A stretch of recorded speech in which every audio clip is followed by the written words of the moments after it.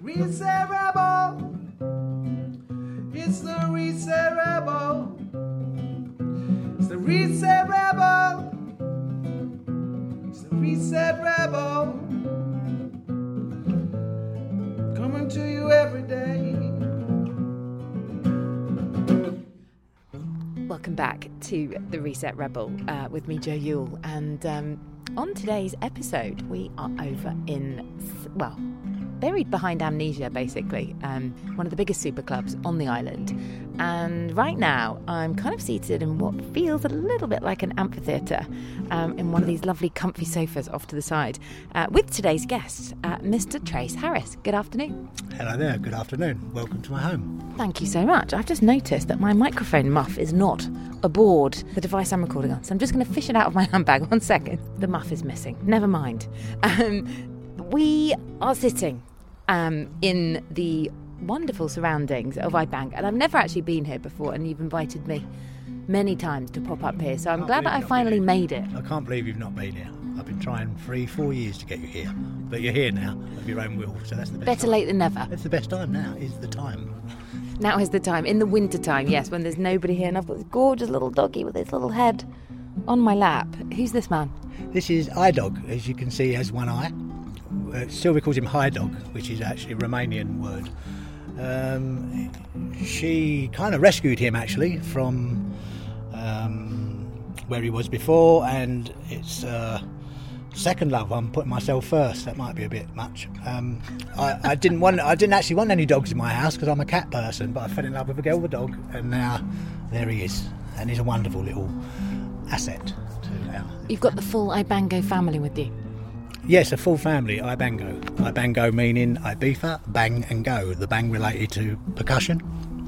That's why I came up with the name. Some people think it's some North American tribal, and I'll allow them to think that, but it's not really.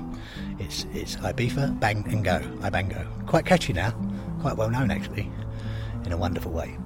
I did wonder about that actually, but I didn't realise it was quite as quite as simple as that. I quite like it. Well, the simple things always. It's a really good name, because now we have like the Ibango tribe, which is related to the jams I do, and amongst those jams, all musicians, is we have 3 or 4 bands inspired by that, and they're really good. We just jam. It's quite a night. We play everywhere now. Actually playing at Ferrada this Saturday, a little local market. I'm going to get on to what you do now in a little wee while, but the tradition of this podcast being called The Reset Rebel is sort of kind of getting to the crux of what brought you here. So I know that you obviously were heavily involved in the dance music, but what kind of brought you to Ibiza? What was your journey here? Okay, I'll try and shorten this. My background for about 22 years stems from promoting club events in the best clubs in London. I became Ministry of Sound's world tour percussionist. Incredibly proud of that, always will be, because I was the only one. 1995, travelled everywhere with them, 26 countries, as a percussionist, along with all the superstar DJs. That broadened my vision of the world and my knowledge of different countries and how music works in some countries. In other countries, they looked at us as though we was a bit odd. 1995, remember? And off the back of touring with them, I created my own promotion called Smarty Party, which lasted 19 years. I've only just folded that. That means it didn't end. I just kind of wound it down to move to Ibiza, because at my age then, which was about 54 then, I thought I'd come to the craziest place in the world to calm down. But that took 2 years. I think a lot of us thought we were going to come here and calm down, but it's kind of just the most ridiculous concept, really. It is. It's like you want to become a vegan, so you go and work on a fishing farm. So I came here it's the most unbalanced place on the planet, so therefore you have to find your own balance, and it's not easy, but I'm not addicted to anything really, and I came here, and the first year I just was back on the train again doing parties, and then I managed to shut myself off from the electronic world for about a year. How did you do that? I went to Beniras and just drummed. I'm a drummer, and I just fitted in or didn't with the tribe, their tribe. Been going since the 60s, started out of the Vietnam War actually. That was a protest at the beginning. I only really found that out recently. Because our last guest actually on last week's podcast was Cliff Grubin of Wild Beat, and he was sort of saying about all the misfits that kind of go up to Benaras and get into that sort of drumming vibe. So I'm intrigued at how you got into all of that. Misfits, I would say I've been involved in a lot of this actually years ago in London in television and film, some good stuff as an extra, no big deal. And I would say Ibiza is one big casting agency. If you want to film the next Johnny Depp film, everyone is here. If you want to film any film you can imagine, the characters are on this island. Now you go to Benaras and that is where every single one's a character there. There'll be the woman from Pasha who danced in Pasha the day it opened, still there dancing, and we don't really know who she is until someone says or she reminds you. And then the teddy bear woman, quite famous, Paris Hilton hijacked her 2 years ago to be in the DJ booth, probably paid her 500 quid. And this woman has a teddy bear that's apparently a reincarnated husband. And like you're laughing, Joe, it almost becomes normal. And you see characters at Benaras and elsewhere and go, well, what's their story then? And they'll tell you the most ridiculous story that it's Freddie Mercury's ex-car washer or something. And just everyone's a character. And this island magnetises and pulls all them in there. It's ridiculous. If you come here and say you're a yoga instructor, no disrespect, it's like being a milkman in the 70s. No, but it's no big deal, is it? What I do know, if you come here and you're a professional footballer, no big deal, it's a bit snobby, but drummers, they go mad over drummers here. You just walk along with a drum on your back and you're considered a rock star. Kind of a bit of a rock star. So our ego flies out the window, and we're all drumming away. And Benaras is a great place for this to happen. Well, it's not a bad spot in terms of the aesthetics. It's probably one of the most beautiful sunsets on the island, which is obviously what you kind of normally build up to with that whole kind of percussive Sunday session that you guys all get involved in. Yeah, and it does continue in the winter. It just changes under Elements. When Elements closes, that came off the back of the drumming, let's get this right, not the other way round, because there's been a bit of a war over this. Oh, I love a bit of handbags of Dawnage on this podcast. Well, I'll throw that spanner in there. And along the lines of, there's a few guys, the uncrowned heroes and leaders. I'm not calling myself one of them, I'm just a drummer. Although I've been called that in a magazine, not my fault. I got told off for that. There's no kings of Benaras. I said, I didn't say that, the paper did, but they did. Anyway, these uncrowned kings put a strike, a drummer's strike. They stopped the drummers going down there because Elements, there was something to do with money. It was all to do with money. So there was a drum strike and there was no drumming. So the whole beach wants the drummers. They might want the food of Elements and elsewhere, but really they go there for the drummers. And this statement was quite a powerful one. It got in many papers. Some people messaged me to ask the inside story, but I mustn't say too much, as I won't be allowed to drum there next. There was a strike of the drummers, and at some point, everyone wants to drum with drummers. So I was one of them, actually. I went there with a group of friends. I have lots of drummer friends, and we just drummed regardless of whether we should or not, and we got a few evil eyes from the leaders. But eventually they drummed as well, and I had something to do, I think, with breaking the protocol, getting the drumming going. And it was on a different day, actually, because drumming traditionally is Sunday, but it happens every day. So Benaras is I suppose, if you take away the phones and you took a picture of it in 1960, then another picture next week, it'd be the same picture, just different haircuts. Well, I don't know, actually. I'd say they're pretty much the same, to be fair. Maybe not. A kind of a It's a wonderful place. Yeah, do you bring someone here from, say, my background, super clubs, all this London, all this, and I do it all the time now. I take someone there. I used to come here for 20 years. I saw the airport, a hotel, a club, played my drums, went home. My interpretation of Ibiza was Pasha, Privilege, Bora Bora, etc., where I often did even my own events. So I know people's mindset sometimes that just do the clubs, and if they have a spare day, I take them to Benaras, and it just blows their mind. This island is incredibly beautiful, you know that, Joe. There's so much, you can never get bored here, ever. No, I couldn't agree more, and it's good to go and experience the different side to the island, which I only actually discovered after almost like 2 decades of coming here. I actually went north of Ibiza town, and that is when I decided to move here. You went north? I had not been north of Ibiza town in the entire time I've been coming here. That's a familiar story, and then when I found it, I was like, I'm never ever leaving. This is it. I'm moving here because I didn't know that there was such a healing side to the island in the north. I had no idea it existed. Well, traditionally, the club world thinks that it starts at end of May. Actually, now it's the beginning of May, and after the summer, which is traditionally used to be end of September, now it's the middle of October, and that's it. Ibiza goes to sleep. Oh no, it doesn't. It completely changes. And my personal opinion, if I had to choose 6 months, it would be the winter months. Arguably January it can get a bit cold, but there's wonderful things happen here. I personally do more stuff in the winter, like Spirit Festival, as I said on Saturday, Farada, St Geordie Market, and other things. I do more personally in the winter than the summer, because everybody's running around trying to make their money. Nothing wrong with that. Hardly time to say hello. You might meet over the counter in a supermarket, etc. But the person's running. They've got to do their stuff. The ideal setup here is to do okay in the summer and then trickle along in the winter. And that's what we all perceive to do. But I'm interested in this story that you were kind of in the middle of telling us about how you went to Benirras for a year and got into this drumming thing to sort of get your balance back. You got out of the party world, and I see I'm going to have to steer you in the right direction here, Trace. No. I've always needed a bit of steering. I'm one of those stubborn old shopping trolleys that has got a mind of its own. I have a really good answer for this, but let's try and keep it tight. I didn't get out of the party well because the feeling, your self-feeling of gratification from, say, doing what I've done before, an event for 6,000, 4,000, 5,000 people with huge money involved, and you go home with your money to your big house and your big car, is a great feeling. I get exactly the same feeling now because I put an event on once a week. There's no money involved at all, but the feeling to my body without the stress is the same feeling without the stress. So my reason for going to Benirras, because I was getting back on, I was getting back on that train again of being asked to do parties in privilege, etc., for money. And I just started to say no. Now, so I wasn't tempted, I went to Benirras and drummed. And drumming is the oldest tribal phenomenon musically in existence. The shamanic drumming comes from the woman's womb. Are you aware of this?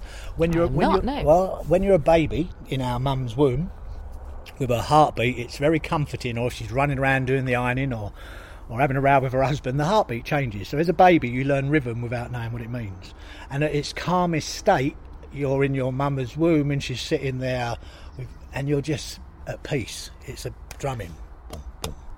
Boom, boom, boom, the heartbeat. And that's drumming. That's kind of shamanic drumming. So when you drum, you go into a state. I've drummed before for 5 hours and thought it's been an hour, and that's without drink or drugs or anything, but it's similar. You kind of go into a state, and it's purely tribal. So that's the healing of drumming, I suppose. You heal yourself. No, all this talk about healers, they're guides. They don't heal you. We heal ourselves. We need guidance and knowledge of them sometimes. And drumming in particular, for me, has always grounded me.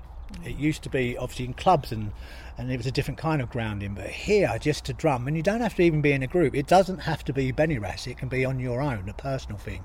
It's incredibly calming. Because at some point, if you can detach yourself from thinking, not easy, thinking, and just drum, you're back in your mum's womb. You are in the most safest, warmest, wonderful place. And that's what it does to you. Hugely, it's a powerful thing. Just to drum slowly. We're not talking crazy club drumming. It's boom, boom, boom. It's beautiful. And that's how you kind of detached yourself from the kind of more materialistic side or commercial side of the island that you were involved in terms of like the clubbing side of things. Yeah, because you it reminds you something so simple, something that's so basic is all you need to feel complete, balanced, calm and stuff. Anything outside can give you distractions. So the drumming, and I'm sure it's the same for other instruments, just completely balances you from a position of, let's say, naught. Now from that position you then have time to rethink, where do I go now? Whereas if you're always on the track of fast moving and earning good money or fast money and all that, you never stop and pause and work out who you are. You just don't get. Some people go for their whole life and never actually know. They never stop.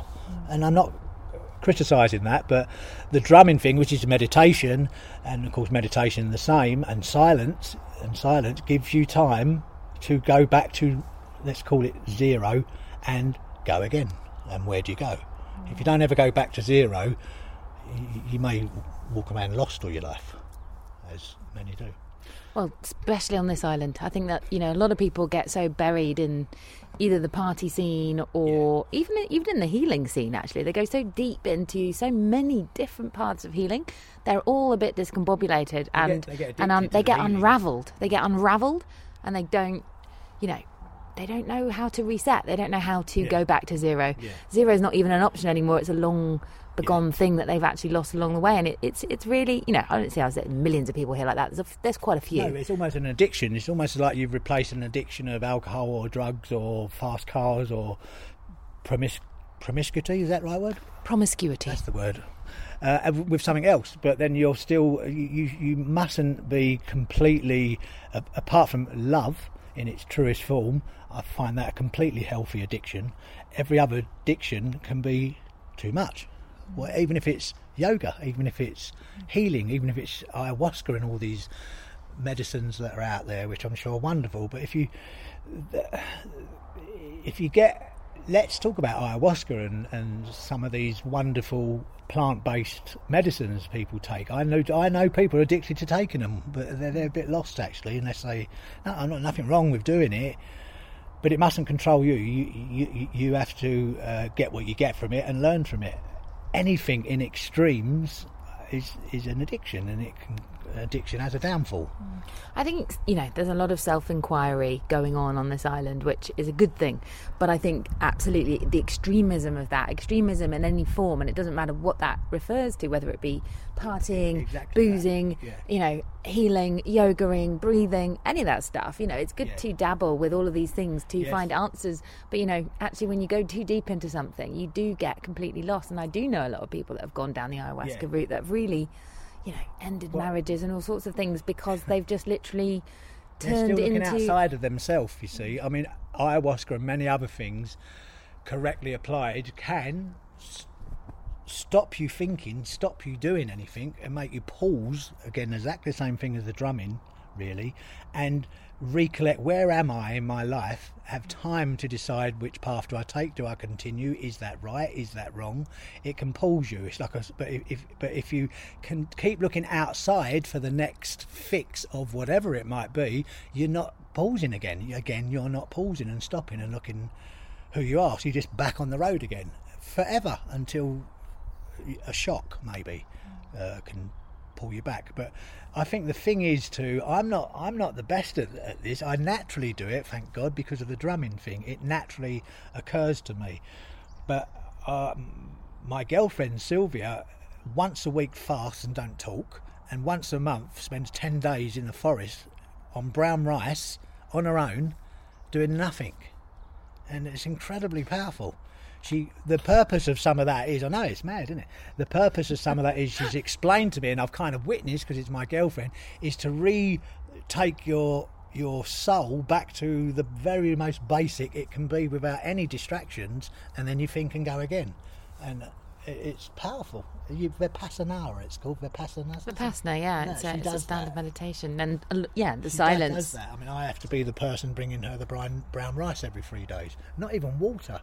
And I wondered at first why she did it, but when I first fell deeply in love with Sylvia, I witnessed her doing it, and I'm not going to criticise, say, why are you doing that, what are you doing, are you mad? But I'd see the benefits of it. As I'm a boyfriend, she just comes back and she's just high, and the most natural high, and incredibly powerful. I've done it for 24 hours. I was going to say, I cannot imagine you not talking for 10 days. It's a nice idea, though. Of course not. I mean, but it's even the 24 hours I did it. We went and slept at Atlantis in a little tent. Was amazing. Just to because you just naturally go, oh, can you pass that, or oh, can I join some water, and you pull yourself back. And I believe other things enhance because you're not blah blah blah blah blah. But all the other senses come back to life in a way that they can't do when you're just ingesting, noise and people and everything else that comes with life, really.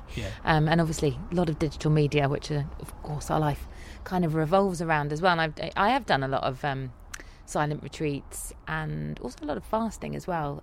My longest being actually 10 days in Thailand. And yeah, what it does for you is it just completely resets everything. Yeah. Either the digestive system, but the energy you get from that. I mean, I normally do 1 week of fasting every year as well, around about this time of year. I didn't do it this year, but I might still go and do it at the end of the year. And I think after a busy summer in Ibiza, it's, I can understand why she does it. It's probably the most amazing thing she could possibly do. She's probably the best possible version of herself for you. Yeah, and I reap the benefits of all that. Which you can tell by my talking, naturally am a talker. I've always had to be, being a promoter, etc. and all that.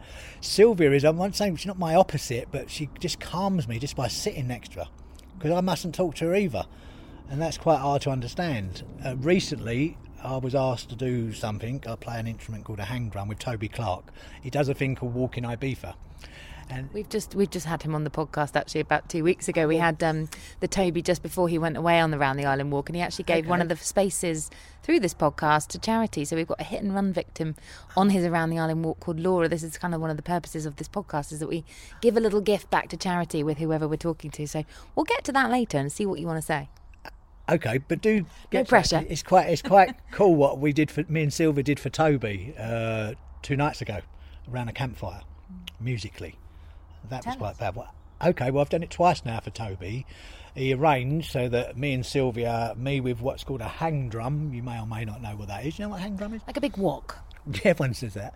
And Sylvia plays a very bass, not basic, shamanic drum, exactly like the heartbeat. It's exactly like the heartbeat. And the instrument I play fits beautifully around that. So we had to meet all these guys. We actually went to the wrong place first of all, Tannet's Cave, and Toby texted me and said, "We're here." And I said, "Well, so are we." And he went, "No, it's the tower."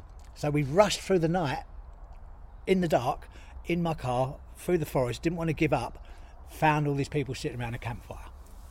And as I always do, I try and explain. Toby introduces me wonderfully, and I explain this instrument, what I'm about to play, because someone will always go, it's a wok, especially if they've had a beer, and they'll wonder who this guy is, just come through the forest, who does he think he is? Not all of them, it always happens amongst the group. And I sit down and talk to him. And one of the powerfulest thing I explain about this instrument, and this is very powerful and to my heart, is if you were completely deaf, you'd feel this instrument exactly the same, maybe even more. That means you're not hearing it, you're feeling it. And I 3 years ago, I played this on my dad's comatised body, actually, and I learnt a lot about it. And I also spent a little bit of time with Robert Miles before he died, bless him, about sound healing, the vibrational sound of an instrument, which is incredibly powerful. So anyway, so I had to meet Toby, so I get the instrument. There's about 15 people around the fire. We sit down. I talk first of all about the instrument a little bit, and explain the bit about my dad to try and calm them down a bit, and to get them, just because some of them are always a bit mouthy, right, and that normally shuts people up. I played this on my dad's comatised body, and they go, "Oh shit, we better be quiet." Gets their attention, and then I played, and Sylvia, which she does, joins me, and I asked them to close their eyes if they don't mind, and every single time I do it, at least one person cries. And it's normally the person says who's a little bit loud. I don't want to say aggressive, but it's always that person. If you can get them just to close their eyes and pay attention, they melt. The hang drum has an effect. It's a frequency that has an effect on people, like the violin would on any Jewish person would cry if a violin was played at a certain frequency. It's in them to cry. Maybe we should get your hang drum out. Where is it? I'll pause that and I'll go and get it. All right, let's do that. Give me 2 minutes, I'll go and we'll get just have a little reset. We'll just wait for you.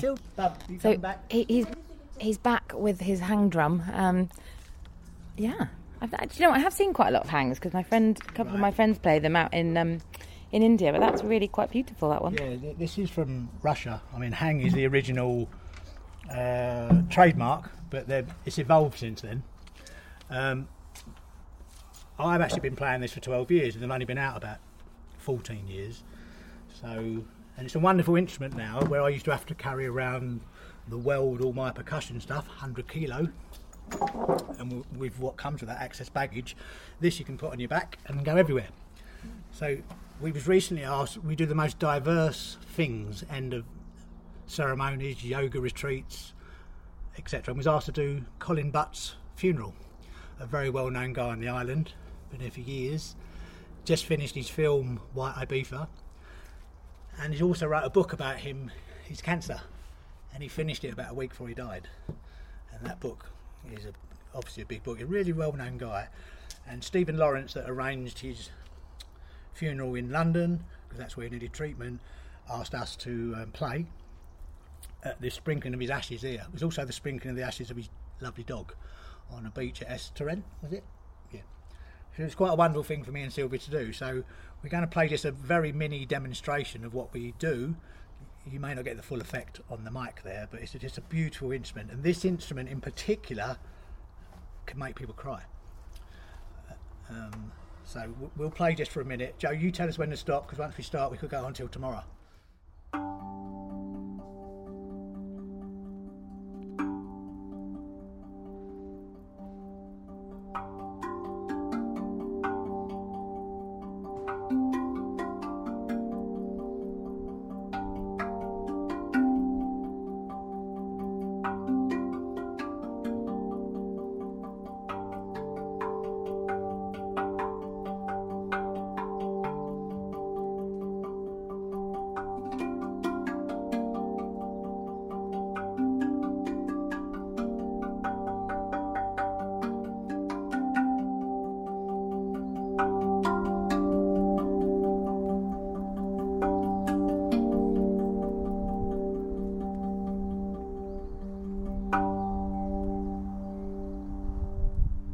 Beautiful. Very, very beautiful. Thank you so much for Welcome. that. Wonderful. So you went up to Toby's, and that is what you played the other evening. Yes, Toby invited us up to play for him. He knew what to expect from us because we did it before, and it was kind of a treat for his Walking Ibiza people, something a bit different, I would imagine. And we arrived after struggling through the forest. We nearly never even got to him. We could see the lighthouse, but literally branches sticking out our head, and Sylvia's bare feet guided us through. And we come out into where they are. They're all sitting around a fire, about 10 or so people. And after managing to get them to be quiet and calm them down a bit, we performed for them.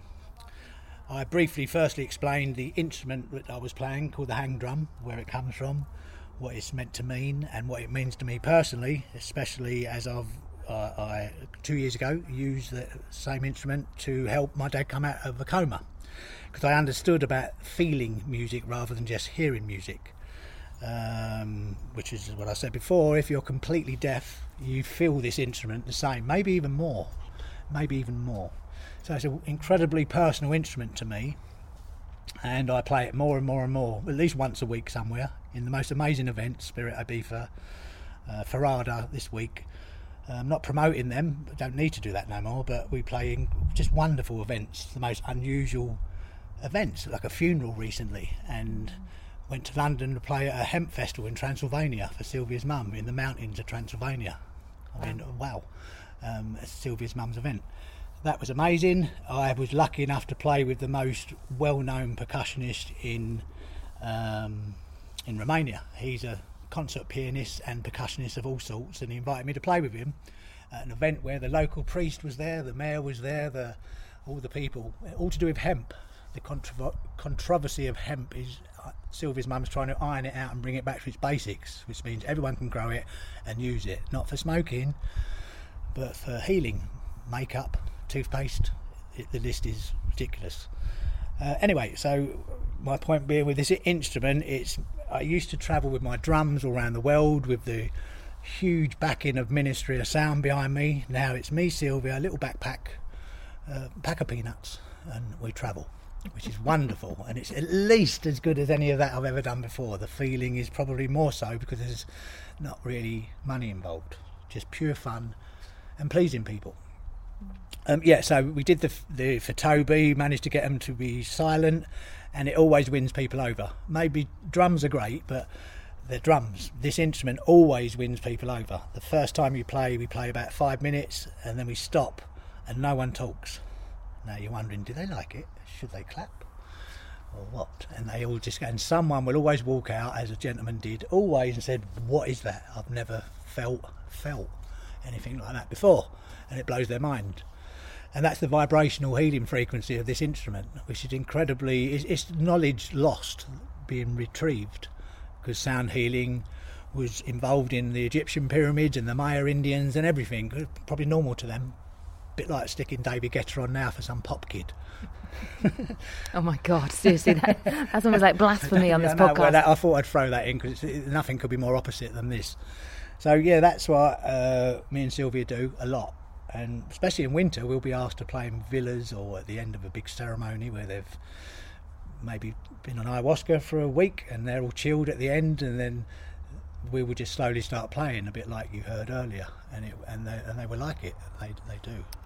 And we like it, so that's what we do. Well, how was that when you brought your father out of a coma with the hang drum? I mean, can you tell us a little bit about that? You don't have to. I received a phone call, the worst phone call you can get. Trace, your dad's in an ambulance on his way. He's been found on the floor for 4 days on his own. And I get that information living in Ibiza, living in paradise, if you like.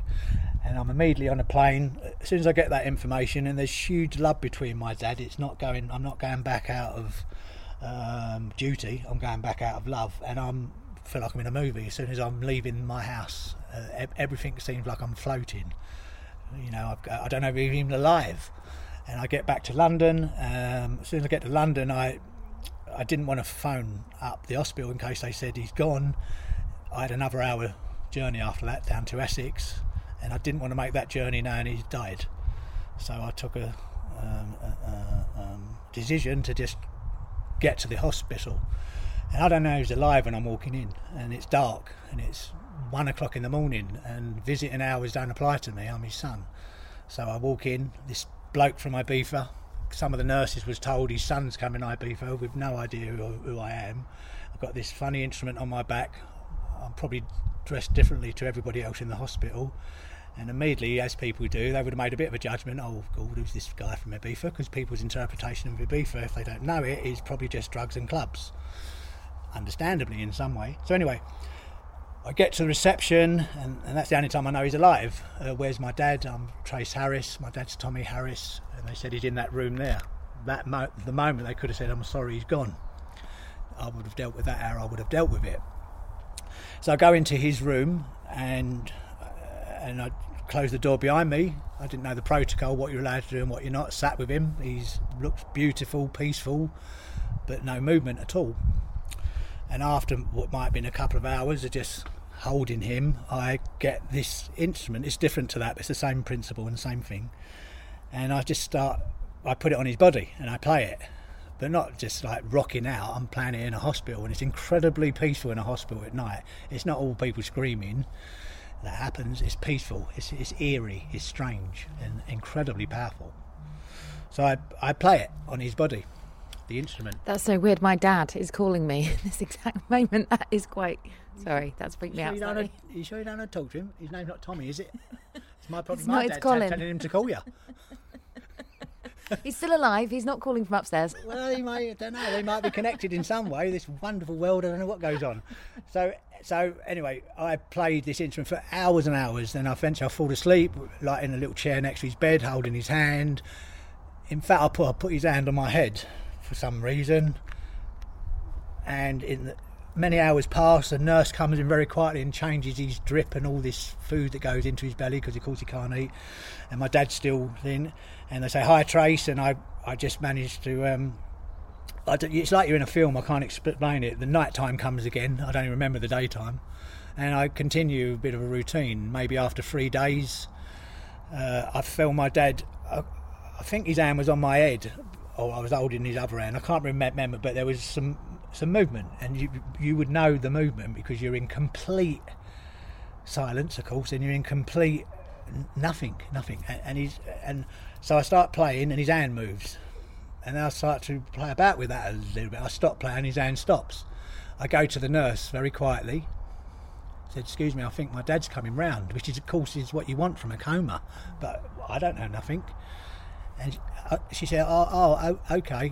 And I said, but his hand's moving. And she says, I very remember clearly, oh, that's just a normal response from the medicine, I say.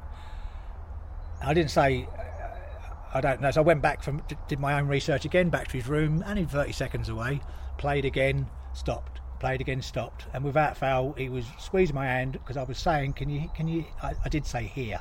I didn't know about feeling then. Can you hear that, Dad? And he went, squeezed my hand, got the nurse. By then it's almost daylight. She comes in and I show her. I said, can you just watch this? Can you hear that, Dad? Dum, squeeze.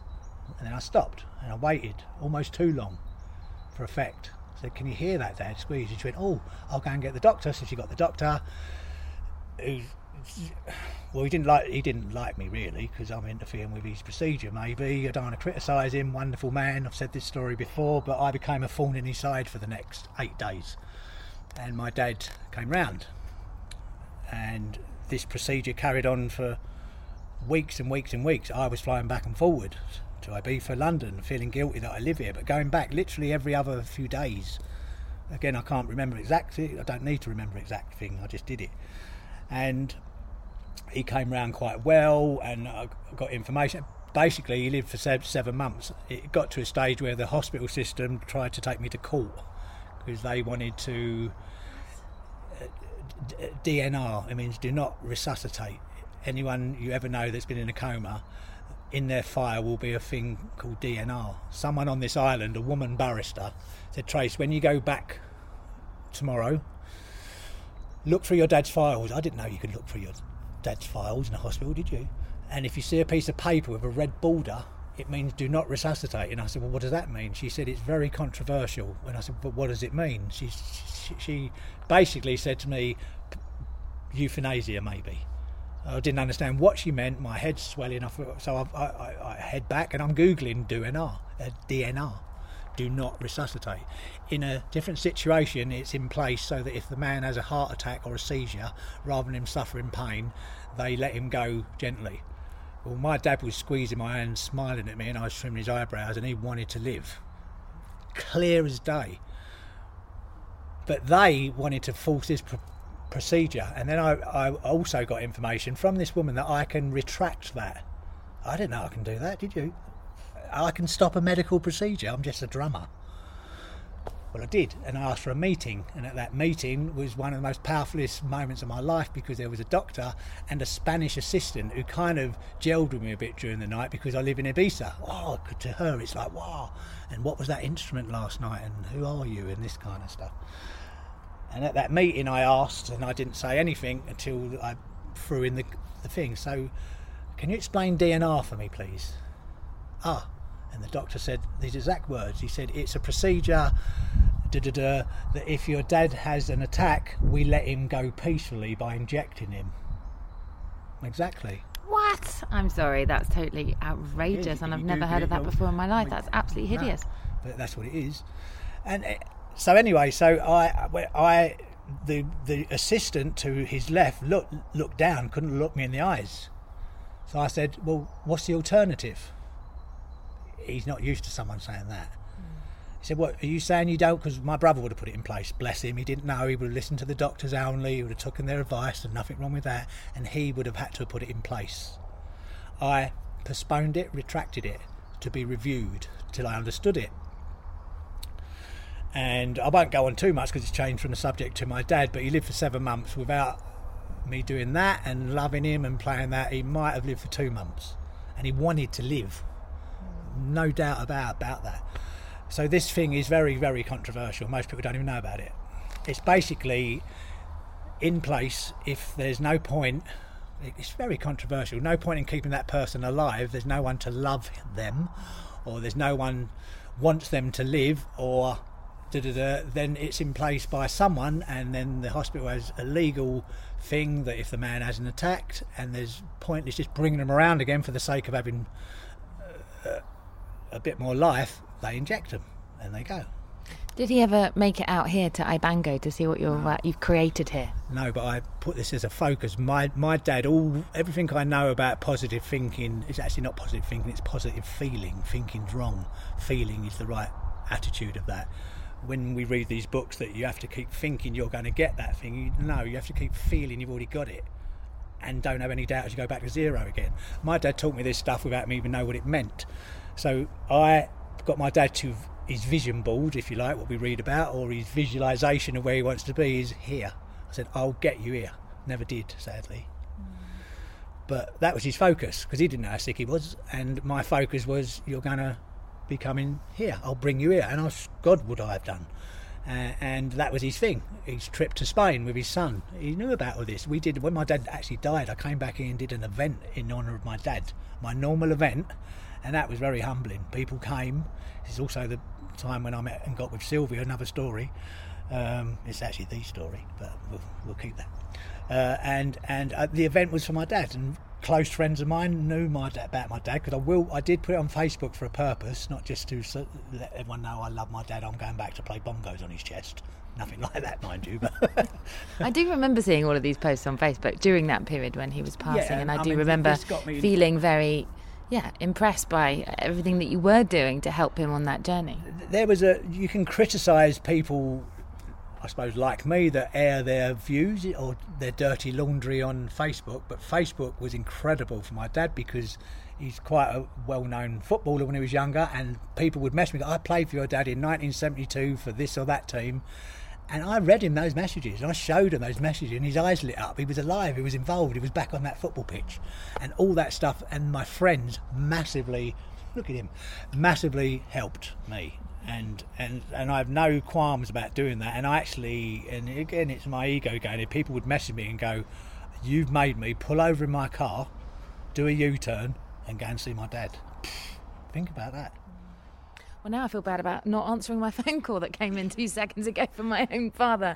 But I will call him back as soon as I'm finished chatting to you. So if we're going to have to move on a little bit, because unfortunately we've only got a short period of time left. But what have you actually? How would you describe what you've created at Ibango? What is this place? Because before I came here, I've kind of read a little bit about it. I've seen lots and lots of pictures, and I know that you're not supposed to drink, and that obviously it's a place of kind of healing, and this is where you hold your kind of like percussive sessions. Yeah. But I'm interested from your perspective what it is that you feel that this space holds for you, because we are buried, for those that obviously can't see, we are up right behind Amnesia, which I actually spent a little bit of time at Casita Verde one summer when I actually moved in for a little bit of period of time, and I always found this space right behind Amnesia as one of those places where it's kind of interesting being this close to a place where people are getting absolutely smashed. Powerful, isn't it?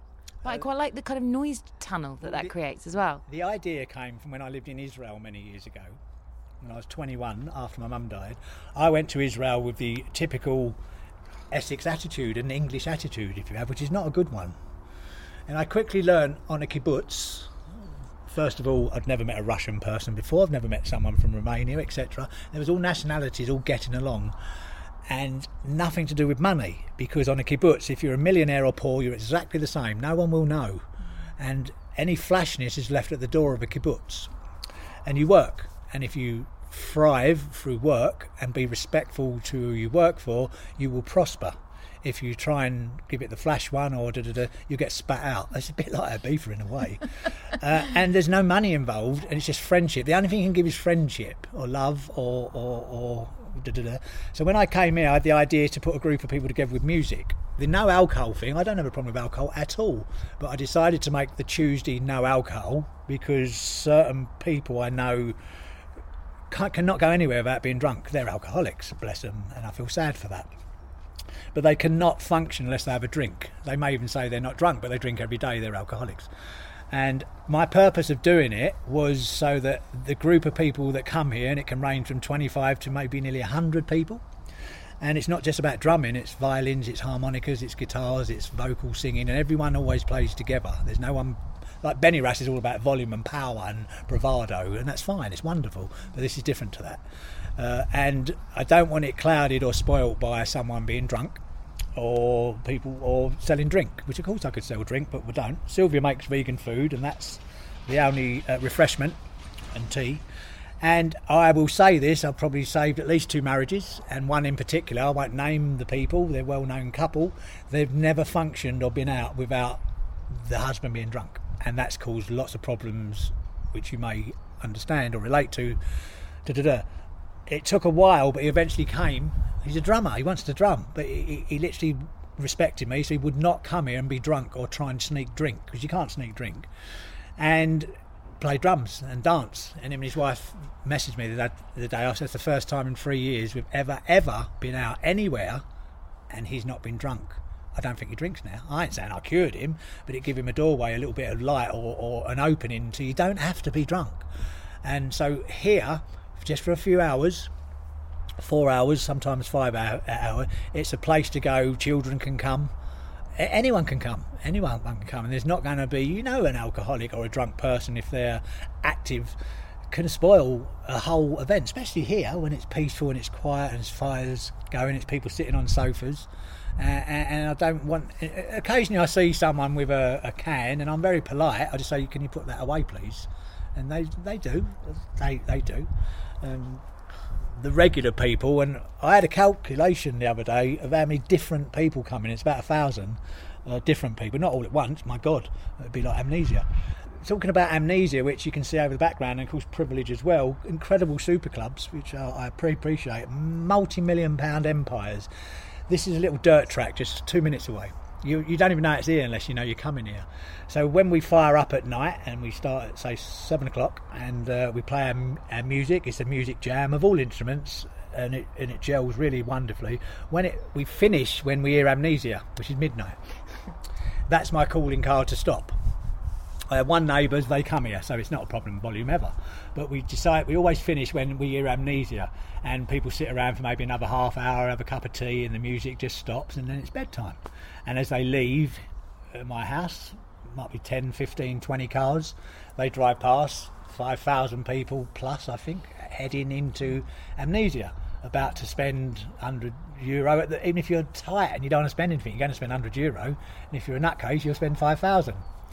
And it's really powerful. They go home past there. Very rare does anyone ever go in there from here. And they get indoors and they've just experienced something free, wonderful, peaceful, calming. And they just drove them by. I'm not knocking it, it's amazing as well, but something just so different.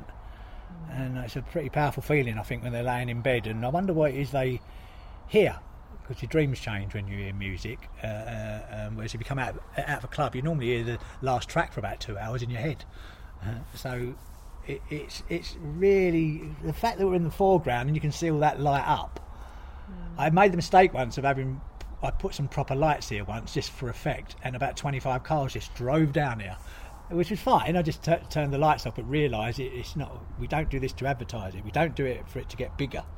There's no pressure in if no one comes or 100 people come. It doesn't matter. And it gives me the same thrill without the stress as putting on huge events and going home with a blooming sack of cash. It's just beautiful, and people like it, and they even try and pay me for it, like donation.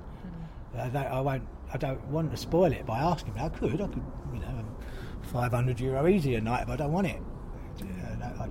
How old are you now, Chase? I'm 60, December the 10th. I might do a party for that, and I'll advertise that fact as well. Not that I think, I look good at my age, but... Well, you do, actually. I was only thinking that earlier. You're looking quite fit and trim. It's not so much do, it's much I am, because I'm happy inside. That's the key to it, and this is the key to Ibiza, and I always say this. To me, the most beautiful people on this island, the most beautiful women on this island are over 60. And we're not talking about the perfect body, we're just talking about they glow inside, they're happy inside. What goes on outside is great, but they're happy inside. A lot of people can be superficially happy with fashion and, dare I say it, Botox and all this stuff, but inside they're not actually really happy. But you get happy inside, it's the Holy Grail.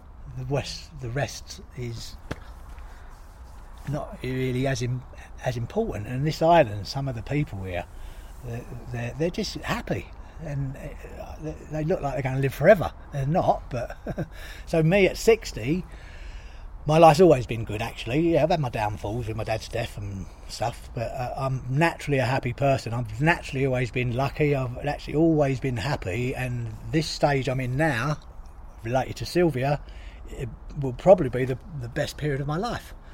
And I'm just moving into that, so I'm super happy. Whether I have a lot going on or nothing going on. It doesn't matter. Back to basics again. In brief, because we really have got a few minutes left, how did you and Sylvia meet? Was it actually here at Ibango? Or? Almost impossible in brief. We knew each other thousands of years ago. We just had to meet. And that's it in a nutshell. We'll leave it there. Had to meet this twin flame phenomenon, this soulmates phenomenon, this one partner Alni phenomenon. To me, as far as we're concerned, existed. We just had to meet. Our path, our journey to this island, very interesting, but I certainly can't do it in one sentence.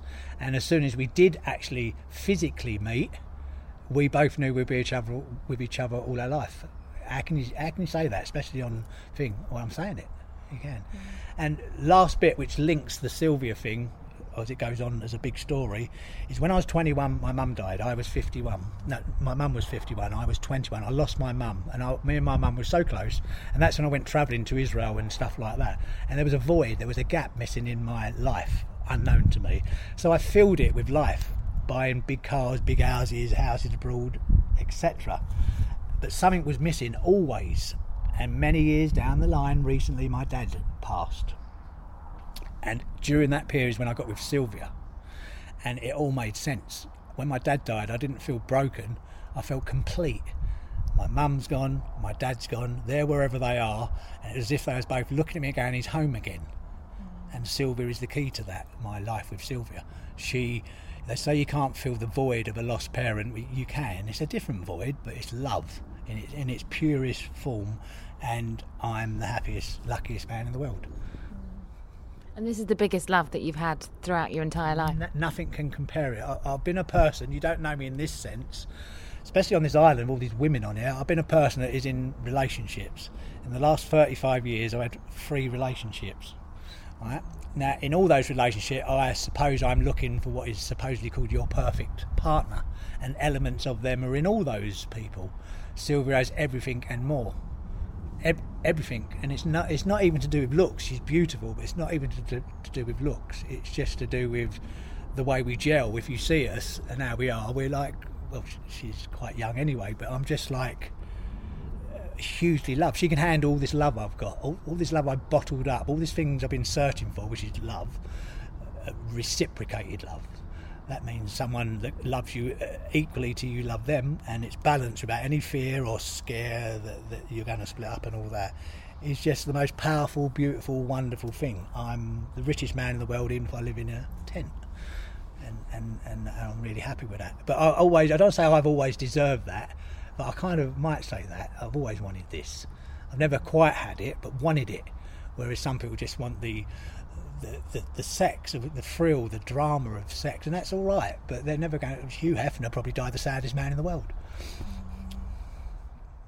That is quite sad, and there's a lot of that goes on this island. Yes. I think is that people are just going for the surface looks and the exterior and the aesthetics, and like we spoke earlier, and that's also... Sorry, I can only record one person at a time, but I was just saying that, I think there's a lot of people going for the looks, and they never ever get to what kind of is beneath the surface. And I think the bigger love does lie in what lies beneath all of that, and it's very this island just isn't about that really, because there's a lot of beautiful people here, so it's easy to get confused or get distracted or get sort of taken off on a on a path relationship wise that isn't necessarily the one we should be going for. I call them the obvious ones, the ones that stand out because they're obviously very attractive, but actually they're not always the ones that are really right for us.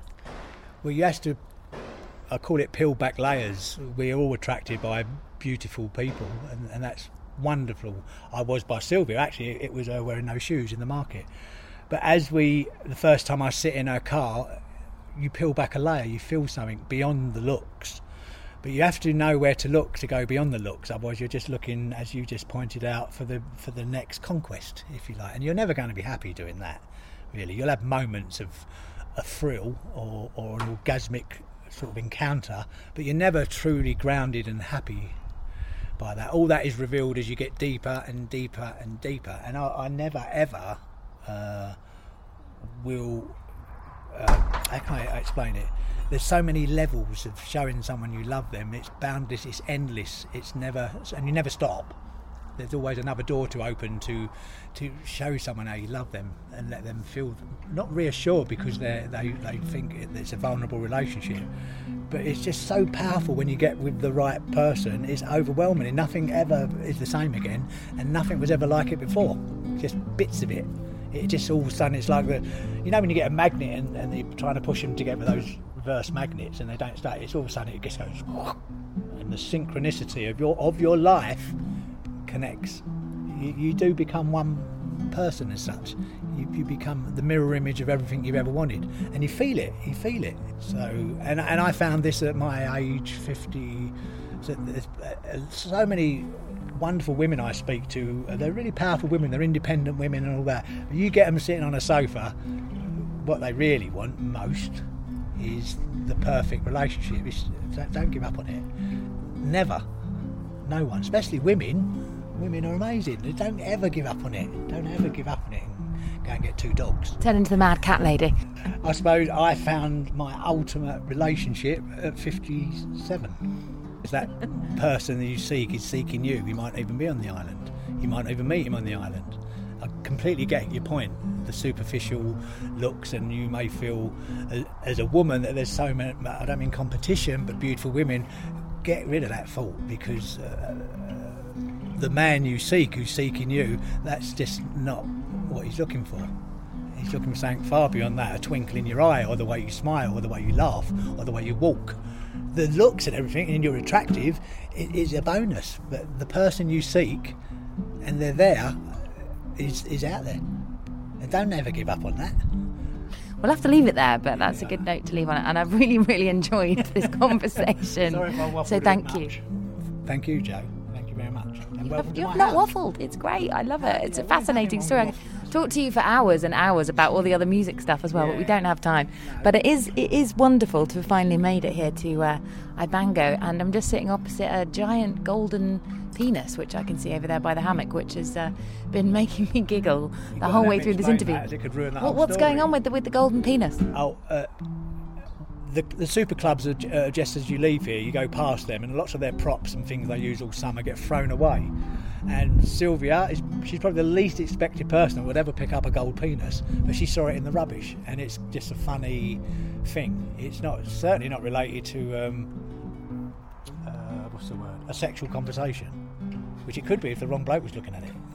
But I'm glad it's not just some sort of weird religious sexual cult that you've started up here, because I was kind of getting a little bit worried about you, that maybe you were drumming around the golden penis every Tuesday. No, you don't have to. That's why I haven't been up here before. You actually know, especially after this conversation, that you definitely don't have to worry about me being in a cult about that. I do. I'm very sure about that, and that's exactly why I came here in the first place. But it's been a pleasure to have you, Trace Harris, here at Ibango on the Reset Rebel podcast with me, Joe Yule. We'll see you again next week. Thanks for joining us. Reset Rebel. It's the Reset Rebel. It's the Reset Rebel. It's the Reset Rebel. Coming to you every day.